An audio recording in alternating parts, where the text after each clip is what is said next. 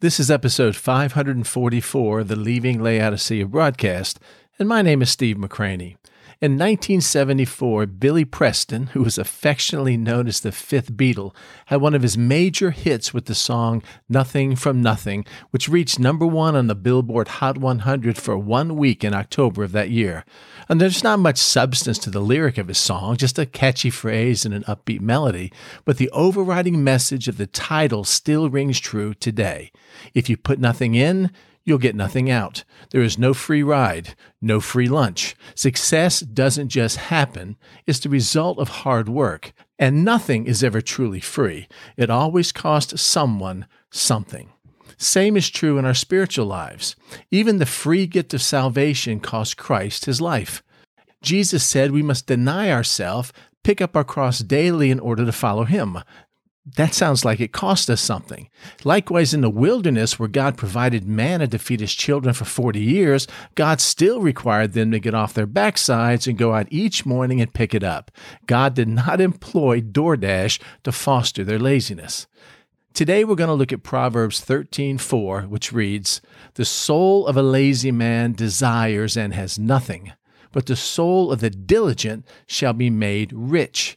Don't get confused with the word rich. This passage does not refer to money exclusively. It also refers to our relationship with him and the effort we are willing to make to grow in our faith. After all, we put nothing in, we can expect nothing out.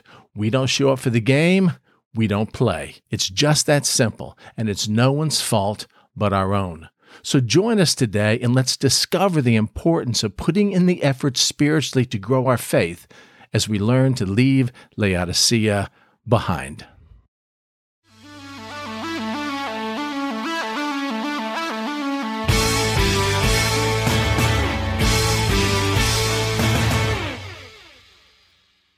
So I had Sunday's message prepared. I was doctoring up a little bit, adding a few things to it, stuff we did not finish last week.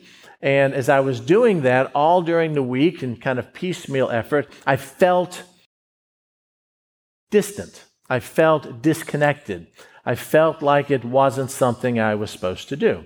Okay, well, Lord, if that's not what you want me to share, then what do you want me to share? And he revealed to me nothing. Nothing. It wasn't like, no, I need you to preach on this or preach on that or something of that. Okay, then what do I need? Well, I need to connect with you.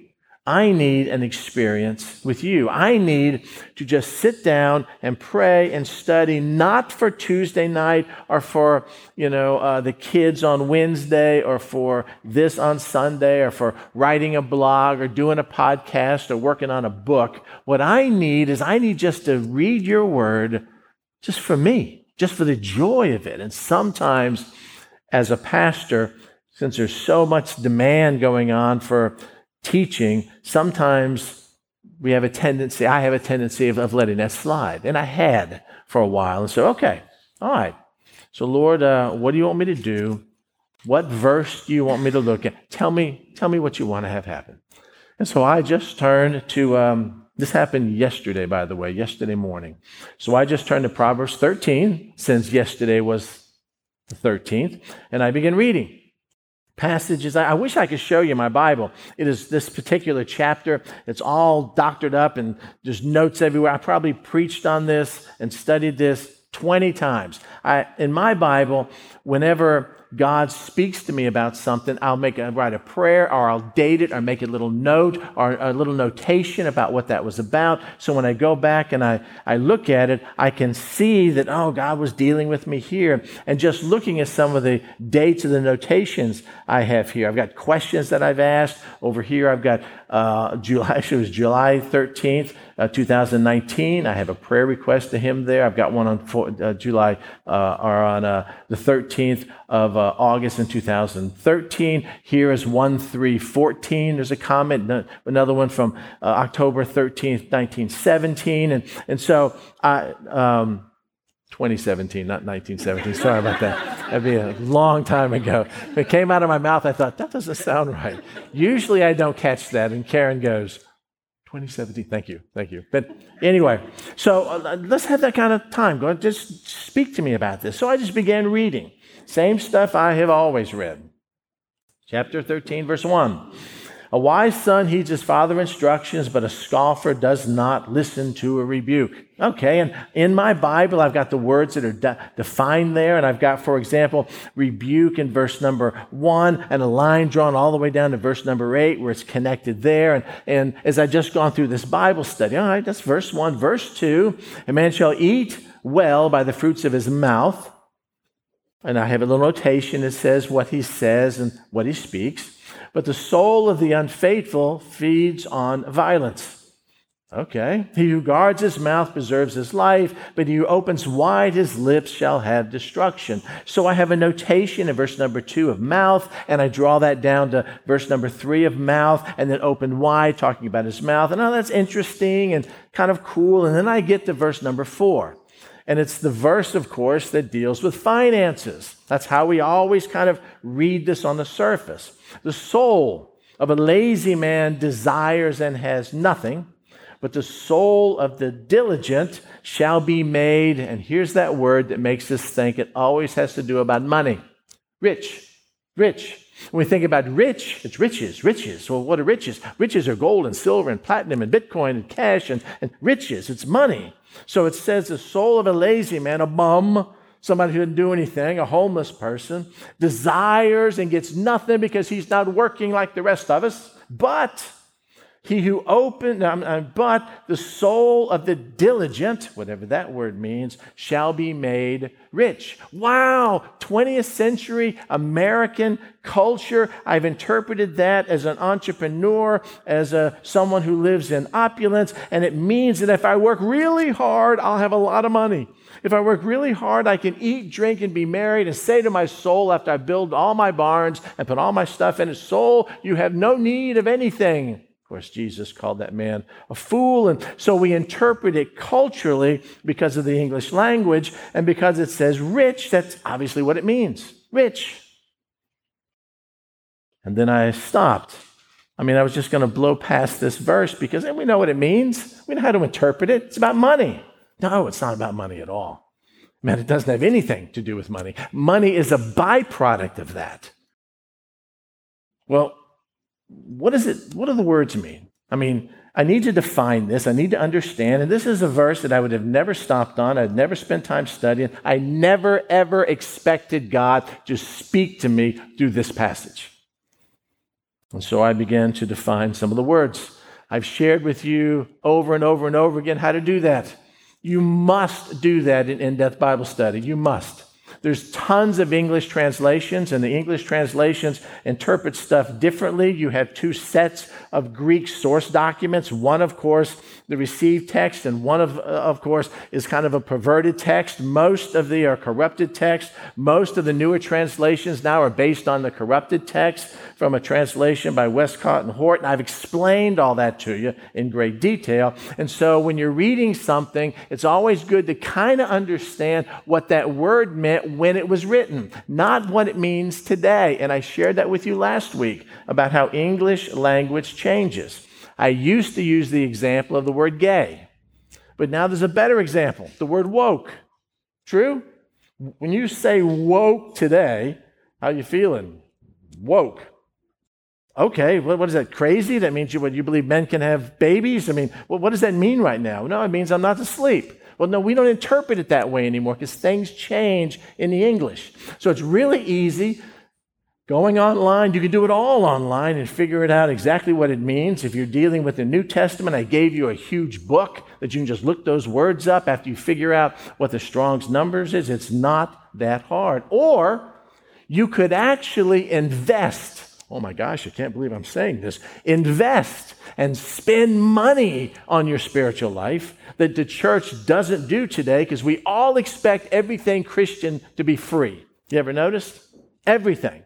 We'll spend $200 for a stupid textbook in order to get a degree we're not going to use because they told us we had to. But when it comes to buying software or something to help us in our spiritual life, we expect everything to be free. It doesn't work that way. You could have a subscription to Logos Bible software, and makes it so much easier to study this stuff. And so I just did in the Hebrew what you could do. And how long did it take? Me, half hour. You, I don't know, 2 hours. But it was incredible to figure out exactly what these words meant.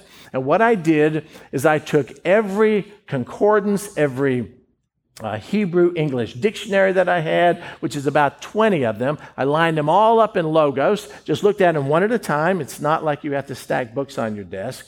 And to get an overall view of exactly what the Lord is saying here to the people in the culture he wrote to. And here's what he says. The soul, I've got it on your handout. I have the Hebrew word there if you want to look it up yourself. The soul. But pretty much soul in Hebrew means the same thing it means in Greek. It's the inner being. It's who you are with your thoughts and emotions. It literally means breath. It's the entire person. It's the seat of your personality, which means your mind, your will, your passion, your volition. How you think, how you feel, what you decide to do. It's everything that makes you who you are. You know, you are a body, or you are a spirit who has a soul who lives in a body. When we pass away, we leave our body behind, and our soul, which is created, our spirit, which is created in the image of God, goes to be with the Lord. But it's our personality that makes Tim different than Debbie. It's your personality that makes Karen different from me. She views things her way. I view things my way. She laughs at certain things. No, let me rephrase that. I try to show her things I think are hilarious. She doesn't get it. True? And, you know, it's our personality. We're just totally different. So the soul, the inner part of who I am, how I think, how I function, my will, my mind, my passion, my volition. And in this word, we have the soul used, or in this passage, we have the soul used twice. It's a contrast. We have the soul of a lazy man and the soul of someone who's diligent. And what the lazy man can expect something, and the one who's diligent can expect something else. And what divides those two phrases is a conjunction or the contrast word, but. But. The soul of a lazy man desires and has nothing, but the soul of the diligent shall be made rich. Shall be made. That's like something that almost happens to them. Rich. The soul of a lazy man. I've had it on your handout. One who's sluggish, slothful, useless. Someone who will always fail because of laziness that ends up becoming a moral failure.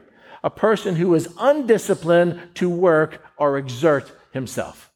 We know this is true in the physical world.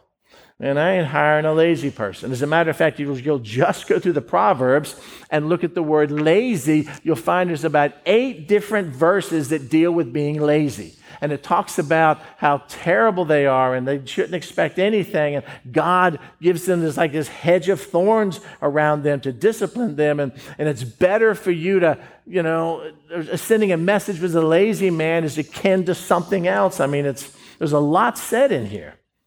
And so we read this fleshly and we go, of course, I'm not going to hire a lazy man. I'm not going to hire a homeless guy. I'm not going to hire a bum. I want to hire someone who's going to work really hard, that's not going to be entitled, because that's what a lazy person is. They're sluggish. They don't get out of bed until noon on their days off. I remember when I was in college taking accounting courses, I was taking this business class, and this particular guy that was teaching this business class actually taught part-time and he worked in business, so I kind of valued what he said. And he said, when you're hiring an employee, here's the most important question to ask them. Tell me about your Saturday mornings. What do you do on Saturday morning? Saturday morning, I sleep till like 11, because I stayed up late on Friday and I'm not interested. Boom, you're out of here. You're really a sluggish person. What do you do on Saturday morning? Man, I'm up at dawn. Saturday, I got so much stuff to do. I'm building this barn in the back. I got to play with my kids. I got ball games I got to go to. I got to mow my lawn. I got all this kind of stuff that I need to do that I couldn't do during the week. And so my Saturday is just as busy, just as industrious as the rest of my week was. That's the person that you want to hire. But sluggishness, slothfulness being useless, someone who will always fail because they never put the effort in, and that failure will then lead to a moral failure, lets me know that this is dealing with far more than just the physical world. This slothfulness and laziness also has to do with your spiritual life. Someone who claims that they want to have a deep relationship with the Lord Jesus Christ, but is slothful and lazy and always fails in that, it leads to a moral failure because they don't want to put the time in, desires yet has nothing. A soul of a lazy man desires and has nothing. What does the word desire mean? Well, it means to want strongly, to long for, to crave. Well, that's a powerful word. I crave something. I desire it so strongly. I want it more than anything, and yet I refuse to put any effort in because it's just words, it's just talk, it means nothing. And so therefore, all my longing, all my desire, all my claiming to want to be something I'm not, with no effort put behind it, it says that I will have nothing. I will end up being nothing. I will not have my desire fulfilled. And the word nothing, again, if you look at it, means none, no, not, nothing, zilch, nada. It ain't going to happen. It means non-existence. There is nothing there. And I was reading one of the commentaries from the 1800s who says about this person, he hates the process by which results are to be obtained. In other words, I want to play on the football team, but I refuse to go to practice. I refuse to do the exercises. I refuse to learn the plays because I'm too lazy. I can't get out of bed. I don't care. I don't want anything to cost me anything. I just want to be entitled spiritually, and so it doesn't happen. I don't even know if I'm on offense or defense. Don't even know what position I'm playing. We lose every single game, and I can't figure out why. It's very simple. It's a biblical prophecy. The soul of a lazy man desires and has nothing. But, contrast, but the soul, and we already understand we're dealing with apples and apples here. Soul of one man, soul of another. The heart of one man, the heart of another. The soul of the diligent. The diligent.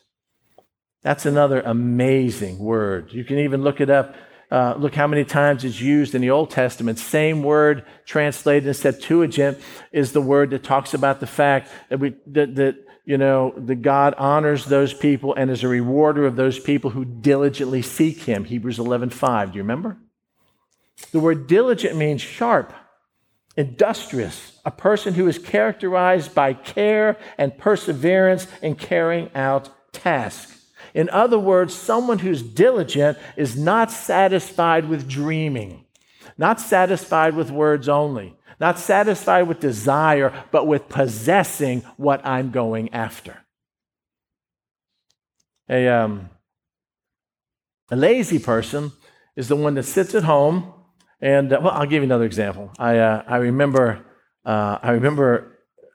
in youth group one time, not at this church, but another church in youth group one time, I'm talking to this young kid and asking him what he wants to do with his life. And I want to be in music.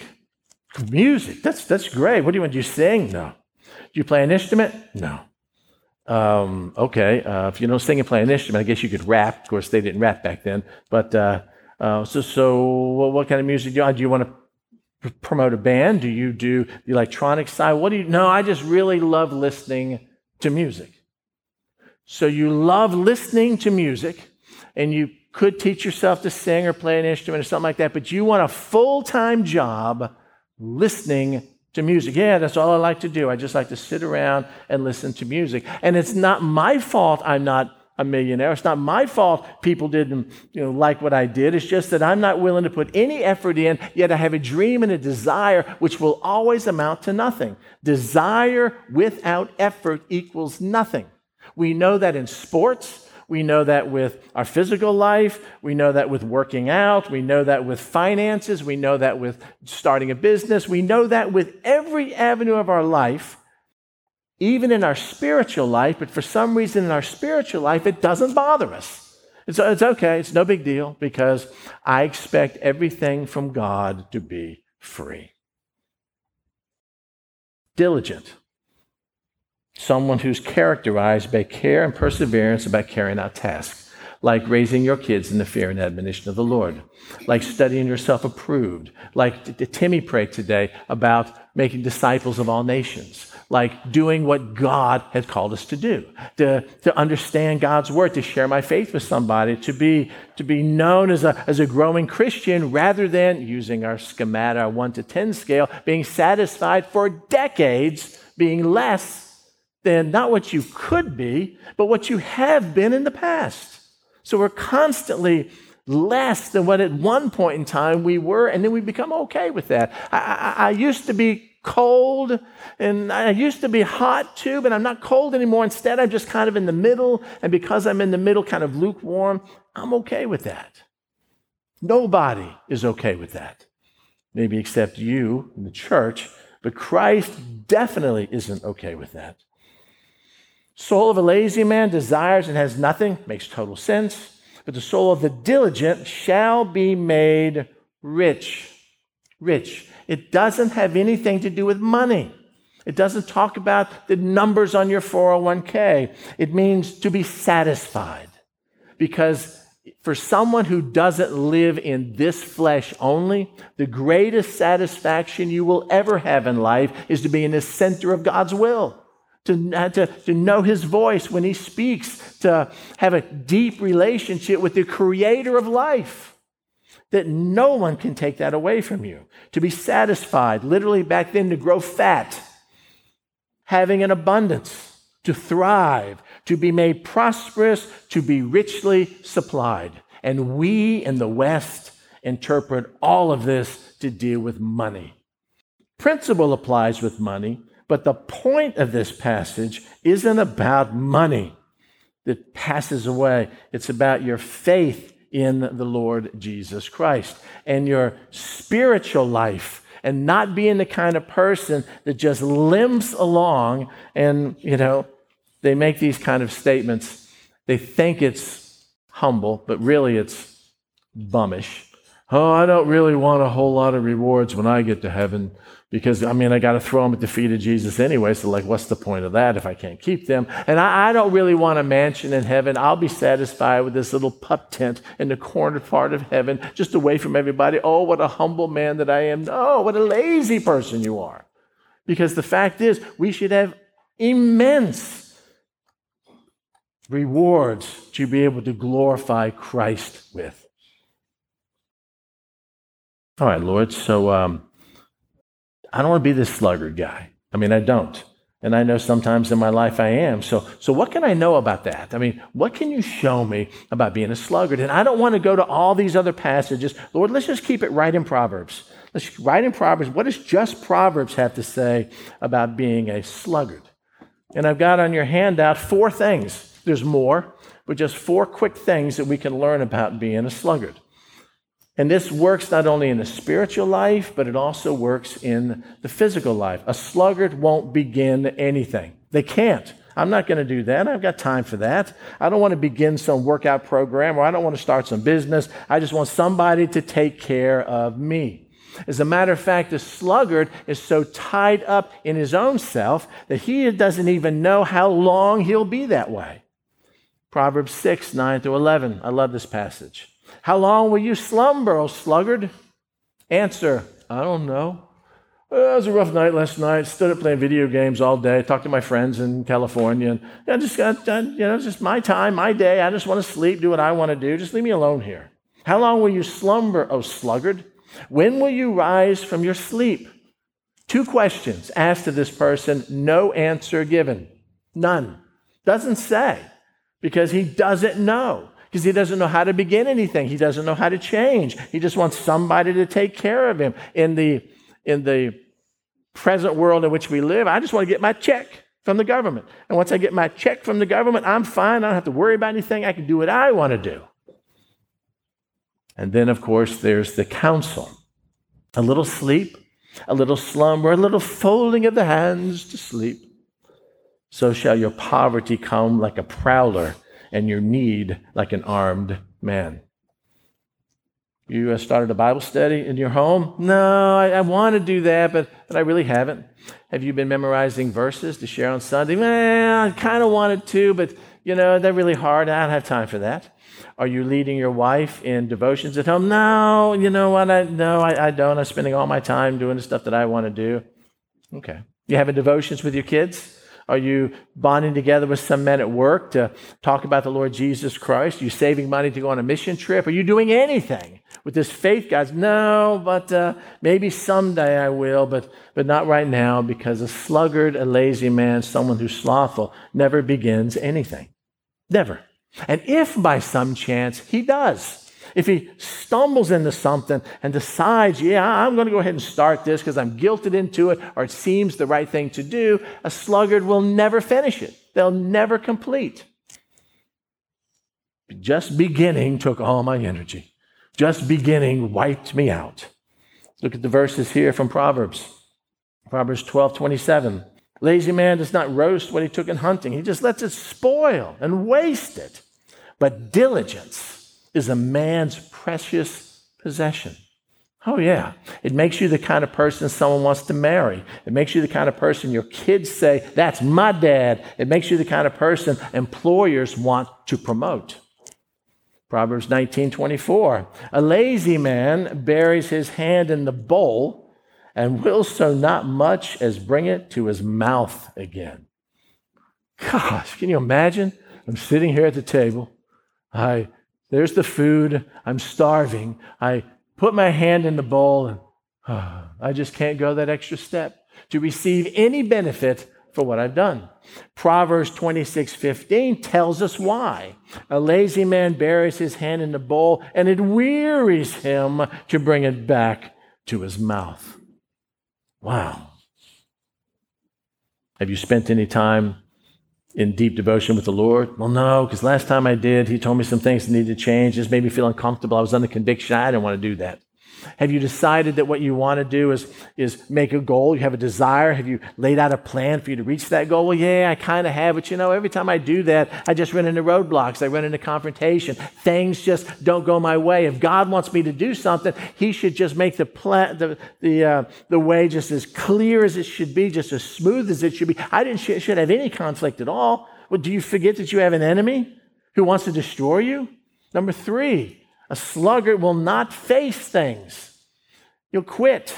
Challenges, hardships, tough times. He'll look for excuses to quit. Oh, I'm just too tired. I can't get it done. I need to take care of me first. Proverbs 22:13. I love this excuse. The lazy man says, I can't do that. I can't go outside. I can't get up. There's a lion outside and I might be slain in the streets. Yeah, there's always lions in the Middle East in the middle of a town, right? I mean, that's ridiculous that is. You can make any excuse you want for not following through. And you can even begin to believe your own excuses. Proverbs 26:15, and now we're going to add 16. A lazy man buries his hand in the bowl, and it wearies him to bring it back to his mouth. The lazy man is wiser in his own eyes than 7 men who can answer sensibly. This is narcissism 101. I'm always right. I know exactly what I'm doing, and it doesn't really matter what the results are. I always have a hard time understanding why people are satisfied for such a horrible existence in just this physical world in which we live in, when they could on their own make their life a little bit better. And making your life a little bit better means that maybe you have to go to school. Maybe you have to work harder. Maybe you have to say no to something that drags you away and say yes to something that means more.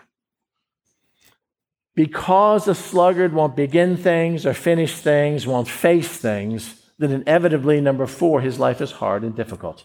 And it's needlessly so. Here's what it says in Proverbs 15:19. The way of a lazy man is like a hedge of thorns, No matter where he turns, it's unpleasant because he's boxed himself in and he's become master of his own fate and doesn't do anything to change that physically or spiritually. But the way of the upright is a highway. Now, listen, it doesn't say it's like a path. It doesn't say that it's like a well-traveled road. It's a highway. I got a lazy man who's hedged in by thorns. Everywhere he goes, he gets stuck. Doesn't say, this is crazy. I can't believe I'm continuing going down this path. I need to change. I need things to be different, but he doesn't because he has a God in his mind, either himself or money or something of that nature. And so therefore, God is hedging him in. But the way of the upright is like an interstate. It's like a highway. It's smooth sailing. The soul of a lazy man desires and has nothing.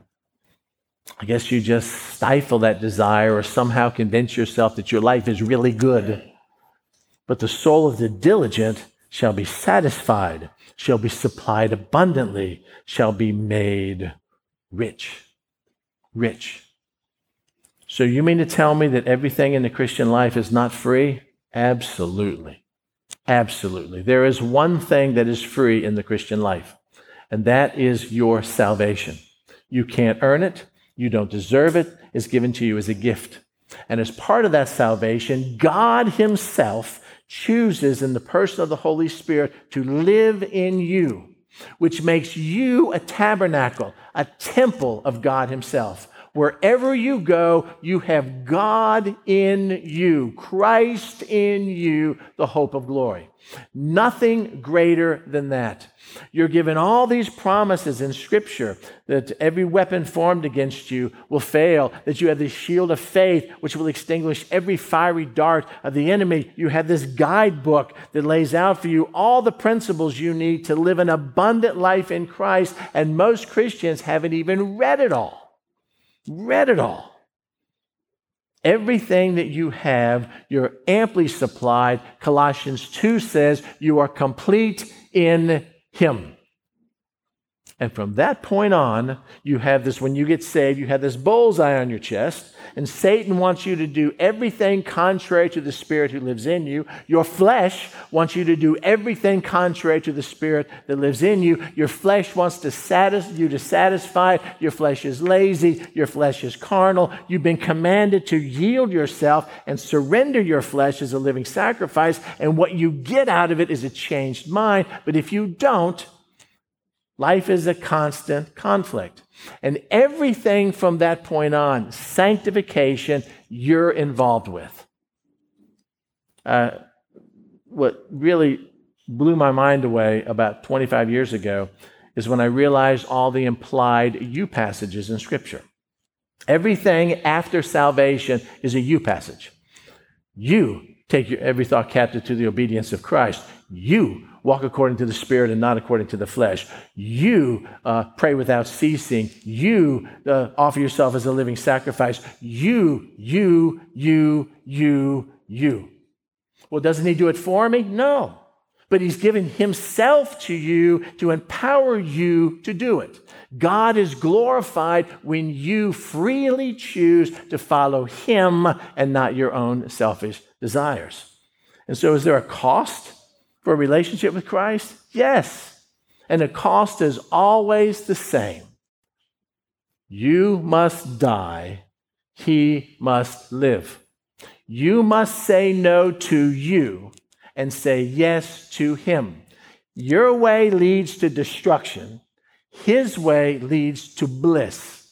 It's really your way is physical. His way is spiritual. So let me share just a couple of these in closing to you. These requirements for discipleship. Matthew 6:24. Again, it's on your handout. Jesus said to his disciples. Again, now he's talking to his disciples. He's talking about people that have already committed themselves to him. And here's what he told his disciples. If anyone desires to come after me, a couple things he must do. One, he must deny himself. 2, he must take up his cross. And that third one should be 3, he must follow me. I deny myself. Wow. I have to do things I don't want to do. I have to do things that my flesh says no to. I don't gratify me. It's not about me. I must decrease. He must increase. And how much am I to deny myself? Like death, you take up your cross and then follow me. Okay.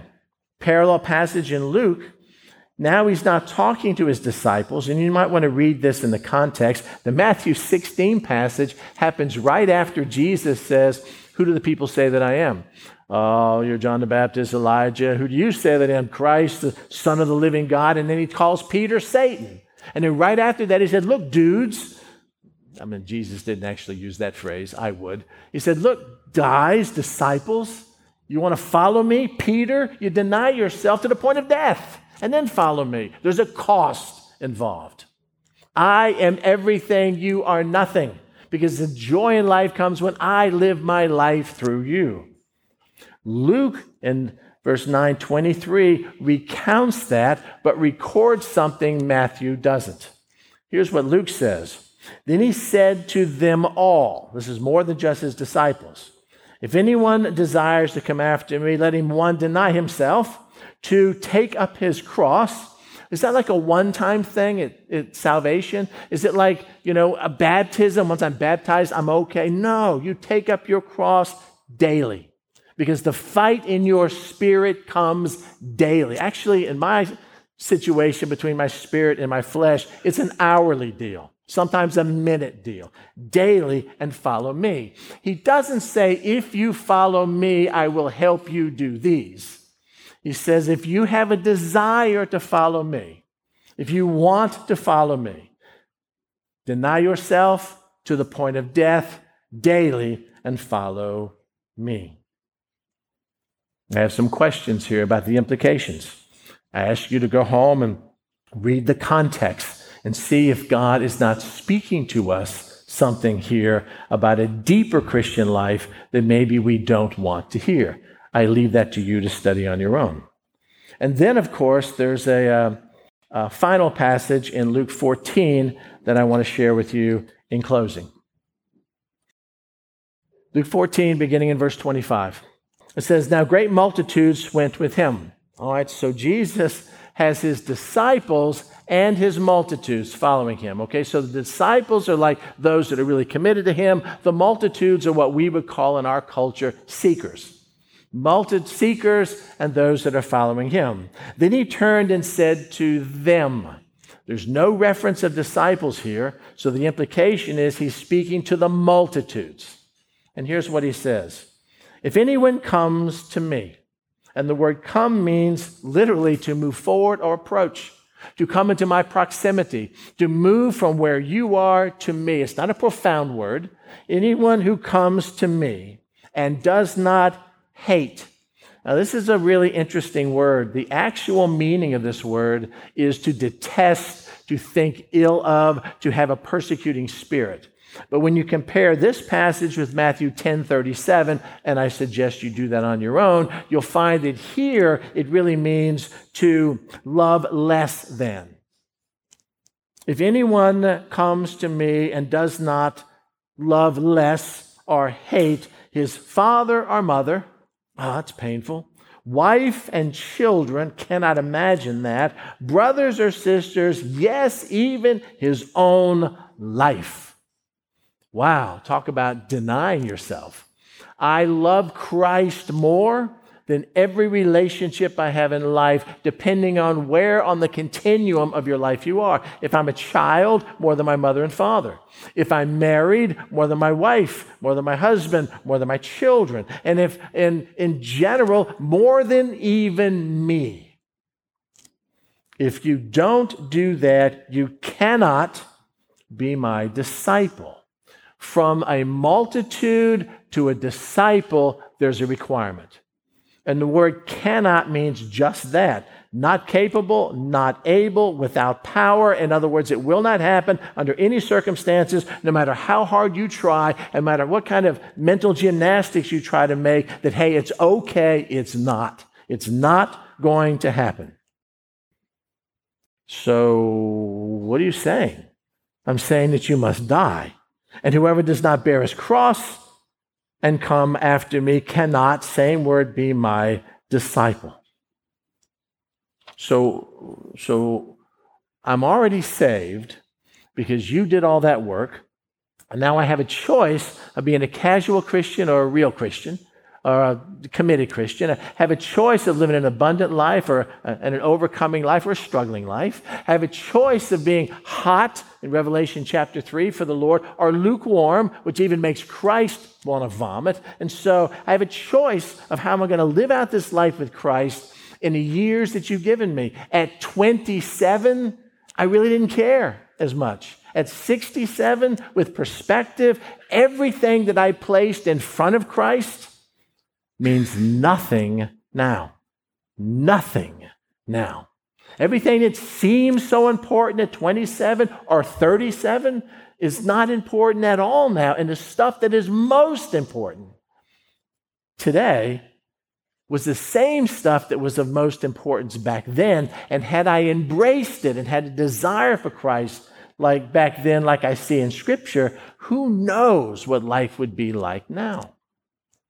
All of us that are in our 60s and 70s, we're telling all you young people out there, do not follow our mistakes. Make your own, but do not follow our mistakes. The most important thing in life is your relationship with Christ, not how much money you make or the house that you have or how many kids you have or even how perfect your kids are. Someday they'll leave. Someday they'll be gone. And it'll just be you and him again. So understanding that to the multitudes, Jesus gave them a couple examples and a conclusion. You've read these verses before. And it's almost like, you really want to follow me? Then you need to understand what's involved here. We never actually share this with people when we lead them to Christ. We always leave this part out. Here's what he says. For which of you, intending to build a tower, does not sit down first and count the cost, whether he has enough to finish it? The only people who don't have to count the cost when they're building a tower is the government. They'll just print new money. The rest of us can't do it that way. Lest, after he's laid the foundation, runs out of money, he's not able to finish it, and all who see it begin to mock him, saying, this man began to build and was not able to finish.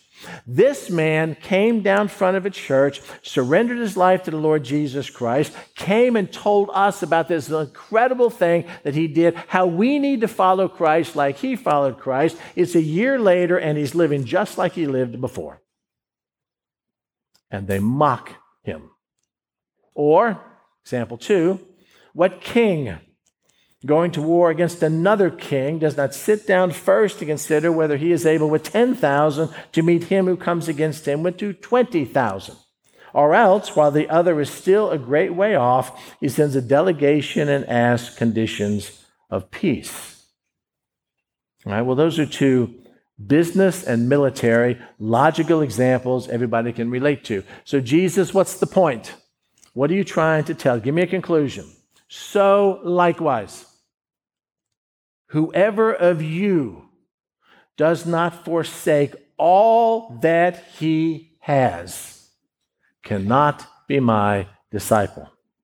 The word forsake is where we get the word, it's a derivative of the word apostatize. It means to abandon, to literally wave and bid farewell to renounce. And all means that's that pos word that we've talked about so many times. It means everything in totality without exception. You must be willing to forsake everything that you are to be his disciples, anything owned or possessed. Well, does that mean I have to give it all away to the church and live like a pauper? No, it doesn't say that, because God may allow you to keep what now belongs to him. You give it to him, and he gives you a house. He gives you an income. He may bless you immensely so you can support other ministries. He may do amazing things in your life with what belongs to him. But as long as you hold on to your life as it belongs to you, nothing happens. You'll have a desire, put in no effort because we're spending all our effort building our own fortunes, and then end up with nothing, and still be unsatisfied. Whoever of you does not forsake or abandon, to renounce, bid farewell to all that he has, cannot be my disciple. This is a really amazing thing about the Lord. He died. I mean, it would have been better if he just got beat up real bad and then, was able to pay for our sins by getting beat up because he'd heal from that, everything would be fine. But he died a horrible death to satisfy God's wrath against you and me. It was all or nothing for Jesus. And when you come to Christ, after he lives inside of you, to follow him as a disciple, to grow in him, to trust him, to have faith in him, to watch his life flourish through you is also all or nothing. We are buried with Christ, dead with Christ, and born again into a new likeness of him. And what Jesus wants us to do is when we're born again, if we're in newness in life, then maybe our passions, our desires, our fears, our insecurities, our wants, what makes us happy should change also. Because it says if we're lazy, when it comes to spiritual things, we can desire all we want and have nothing. But the soul of the diligent shall be made rich, satisfied, supplied abundantly. This is the crux of what we talked about, the higher Christian life. This is where you move from wherever you are spiritually to a place of deeper intimacy with him. Not comparing it to someone else, just comparing it to where you have been at one point in time. Which brings me to this sheet. Last one I asked you to set aside. I shared this with you before in 2021. It's called A Prayerful Surrender. It's from an article written by Dr. Walter Wilson, who was part of the Keswick movement. And it was a time when God did amazing things through this man. You ever heard of him? Of course not. He didn't preach to millions of people, wasn't popular in the world, but God did some amazing things in his life.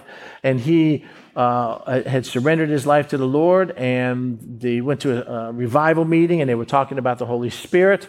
And he basically realized that he had a fear of the Holy Spirit because he didn't want to yield his life to anybody but himself. After all, he was a medical doctor, spent many years in medical school, and he wanted to do whatever he wanted to do. And when God convicted him, and he wrote this in his autobiography, when God convicted him, he went home and he prayed to the Holy Spirit, who, by the way, is God himself, and you'll not lose your mind by doing that, no matter what people tell you. Pray to the Holy Spirit who lives in you. And this was his prayer, a prayerful surrender, a prayer I would encourage you to put in your own words this week and surrender and be diligent about your spiritual life. Here's what he said: My Lord, I have mistreated you all my Christian life. I have treated you like a servant. When I wanted you, I called on you. When I was about to engage in some work I wanted to do, I beckoned you to come and help me perform my task. I have kept you in the place of a servant. I have sought to use you only as a willing servant to help me in my self-appointed and chosen work. Line in the sand drawn, I shall do so no more. Just now, this is what Romans 12:1 talks about. Just now, I give you this body of mine, the seat of my desires. From my head to my feet, I give it to you. I give you my hands, my limbs, my eyes and lips, my brain, all that I am within and without. I hand it over to you for you to live in it the life that you please. You may blind the eyes or send me with your message to Tibet. You may also take this body to the Eskimos or send it to the hospital with pneumonia. It doesn't matter. It is your body from this moment on. Help yourself to it. It now belongs to you. Thank you, my Lord. I believe that you have accepted it. For in Romans 12:1, you said, acceptable unto God. Thank you again, my Lord, for taking me. We now belong to each other. I don't know of any other prayer that sums up the way to open the door to a deeper intimacy with the Lord than this one. And I encourage you, from the truth here in Proverbs 13, verse number 4, to not be lazy in your spiritual life. Don't be lazy in any part of your life, but especially your spiritual life, but be diligent and trustworthy and put him first and surrender to him. Because if you do, the scripture says, shall be made, which means there's some outside force making that happen. It doesn't say he makes himself. Shall be made satisfied, endued, richly supplied, thriving in this darkened world. Amen? Let me encourage you to do that this week. Matter of fact, tonight before you go to bed, and see what God does in your life this week. Let me pray.